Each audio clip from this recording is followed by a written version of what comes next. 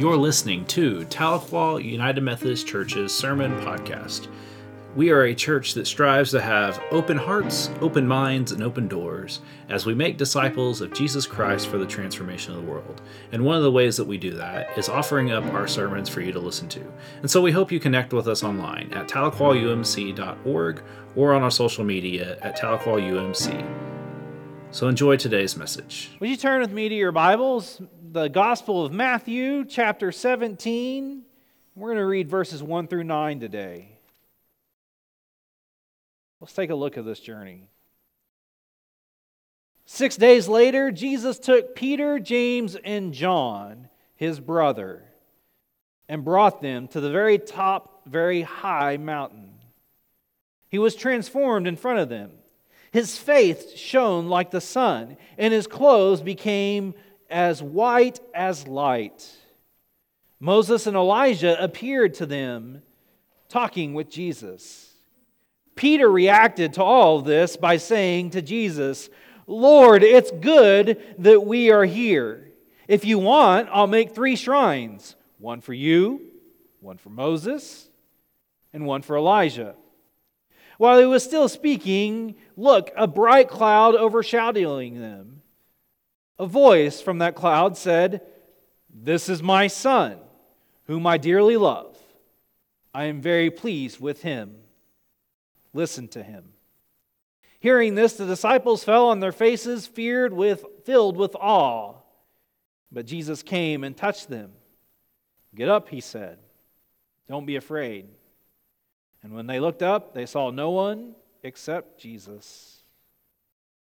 I'm going to read verse 8 and 9 as well. Actually, verse 9. I didn't highlight one extra verse. As they were coming down the mountain, Jesus commanded them, "Don't tell anybody about the vision until the Son of Man is raised from the dead. May you receive what the Spirit is saying in the reading and hearing of the Scriptures. Thanks be to God." Amen.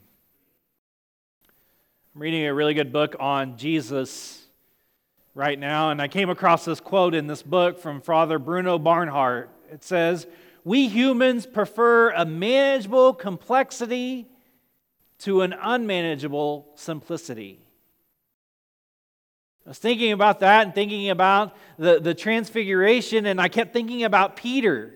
Here was this simple thing that was happening. Now, when we read the Bible, anytime we know we're going up on the mountain, we're going to have an encounter of God because that's one of the closest places you can get to God. And so they're going up on this mountain and they're trekking along and they have this experience. Jesus transforms in front of them.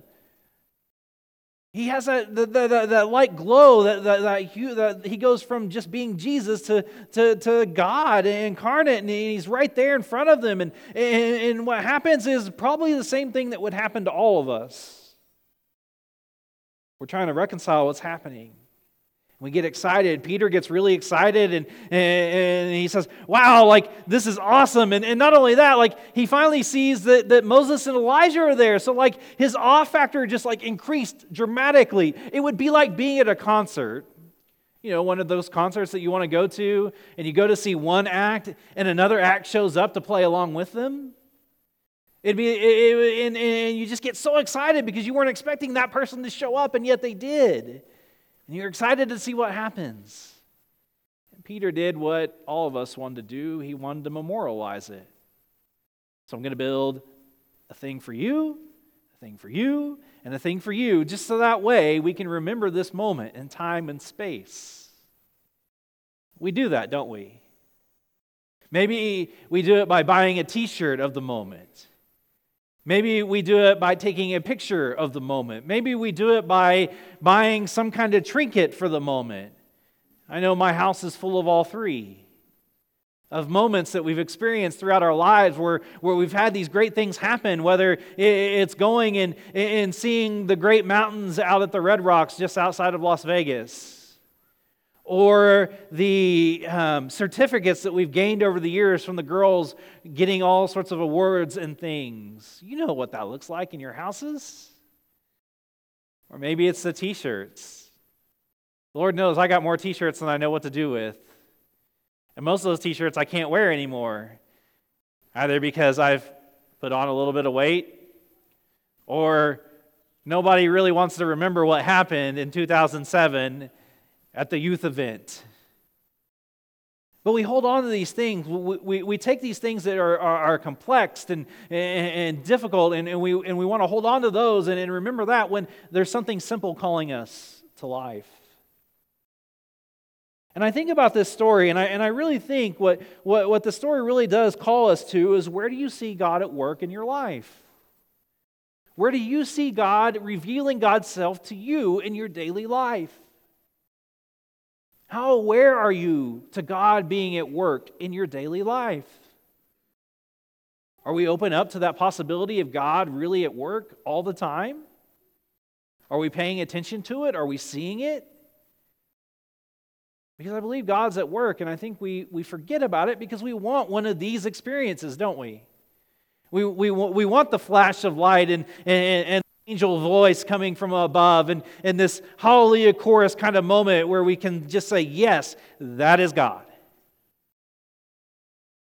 But what's really great about our God is He's always at work, and in small and unique ways.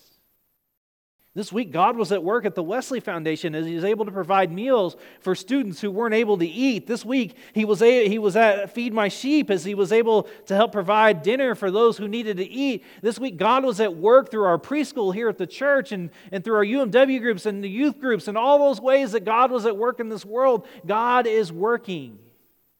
We can't forget that. And sometimes I think we try to make it a little bit too hard to recognize that. I think we put up barriers or expectations. And all what happened in this moment is they walked up to the mountain and Jesus just kind of opened Himself up and said, hey, here I am. And Moses and Elijah appeared. Now granted, I have to admit, if that were me in that moment, I would be like Peter and freaking out a little bit. But Peter is a verbal processor. And instead of being like me, I would have just sat there and I wouldn't have been able to say anything because I don't verbally process. Peter verbally processes what's going on. And he's so in awe of the moment that he really forgets that this is God at work, pointing towards the direction of what's to come. See, this story is one of those pivotal, if you were telling the story as a movie, this would be one of those plot twist moments in the movie, in the Gospels. Because from here on out, we're headed to Jerusalem. And from here on out, we know that we're headed to the cross and the death and resurrection of Jesus. We know that because, we've read the story. Well, I hope you've read the story. We know this because we're past that event. We know that from the Transfiguration on, it's all about Jerusalem. And Jesus is getting His three main guys ready for this great event, to be ready for what is to come. And so they have this experience, and they're in such awe and beside themselves that they don't know how to respond. But the voice, God's voice, points us in the right direction. This is my son. Listen to him. I think God's trying to settle Peter down.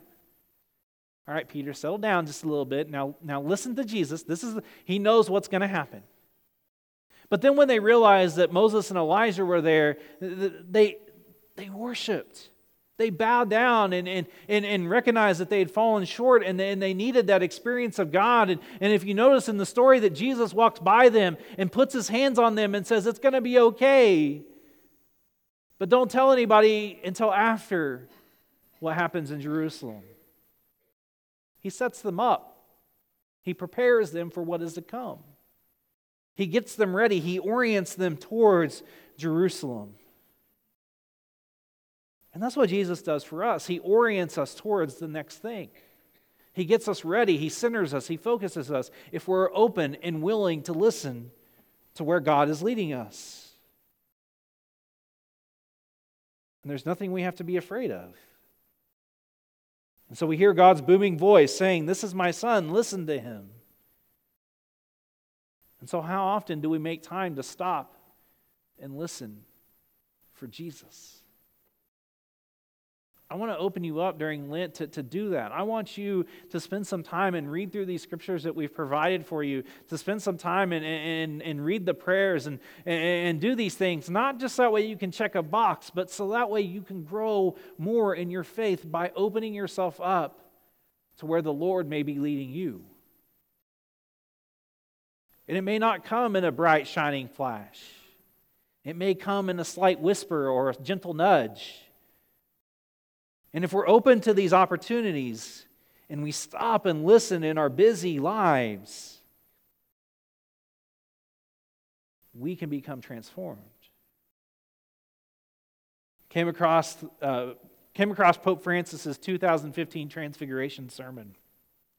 And in his sermon, he said this really good line. He says, "The Transfiguration reveals the glory of Christ and demands a response of listening to and following Jesus."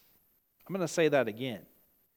The Transfiguration reveals the glory of Christ and demands a response of listening to and following Jesus.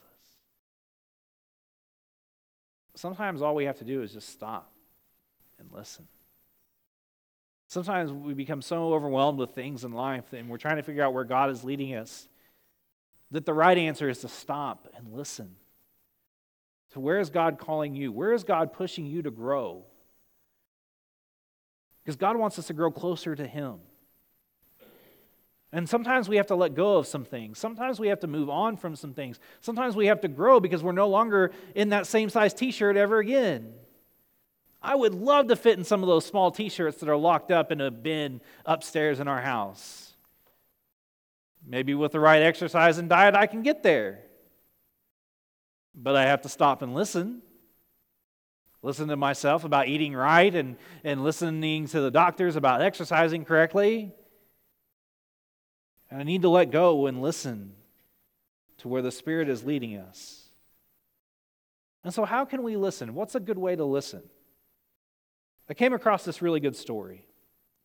A Japanese language instructor held up a cup filled to the brim with water and said, "The Japanese are like this full cup. Their lives are very busy and full."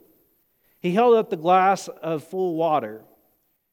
We've got to be careful of pouring on the truth. As is important, great and glorious as it is, if you pour water into the cup that's already full, where will the water go? Of course, it spills onto the floor. The teacher said, sometimes in our zealousness to share the gospel, we can overdo it. And we can just pour it on. And then that opportunity, that water that is wasted because people's cups are already full. But when you take time to listen, and the instructor took a sip of the cup, you're now providing space. There's now capacity for you to share something that's going to impact their heart because you now have listened to their story. Now you know the passage of Scripture to share or what to encouraging word to say. Now you know how to pray for them because you've taken time to listen. We can reach the world. We can transform ourselves and transform the world if we just stop and listen to those around us, to where God is leading us and calling us.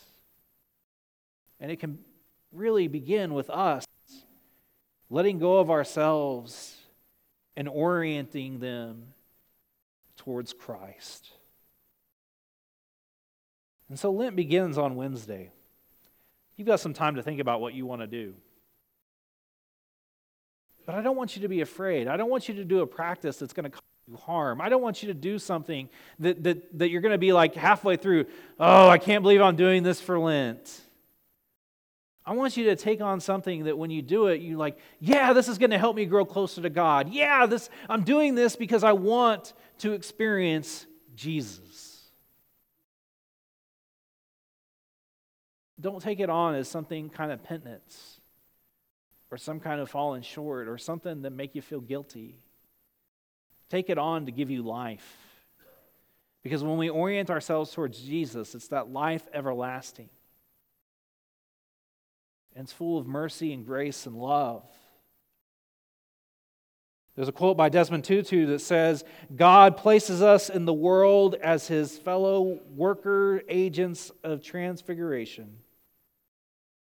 We work with God so that injustices are transformed into justice, so that there will be more compassion and caring, that there'll be more laughter and joy, that there'll be more togetherness in God's world. So I don't want you to be afraid. I want you to embrace Lent in such a way that will help you grow closer to God. And if you're going through something difficult in a difficult time in your lives, and I know some of you are, I want you to hear this, that God has not abandoned you. God loves you and cares for you so much that all he wants from you is you. Even in your brokenness. Even as you're pushing things uphill and it doesn't seem to be going anywhere. God's right there with you, giving you encouragement and saying, I'm here for you.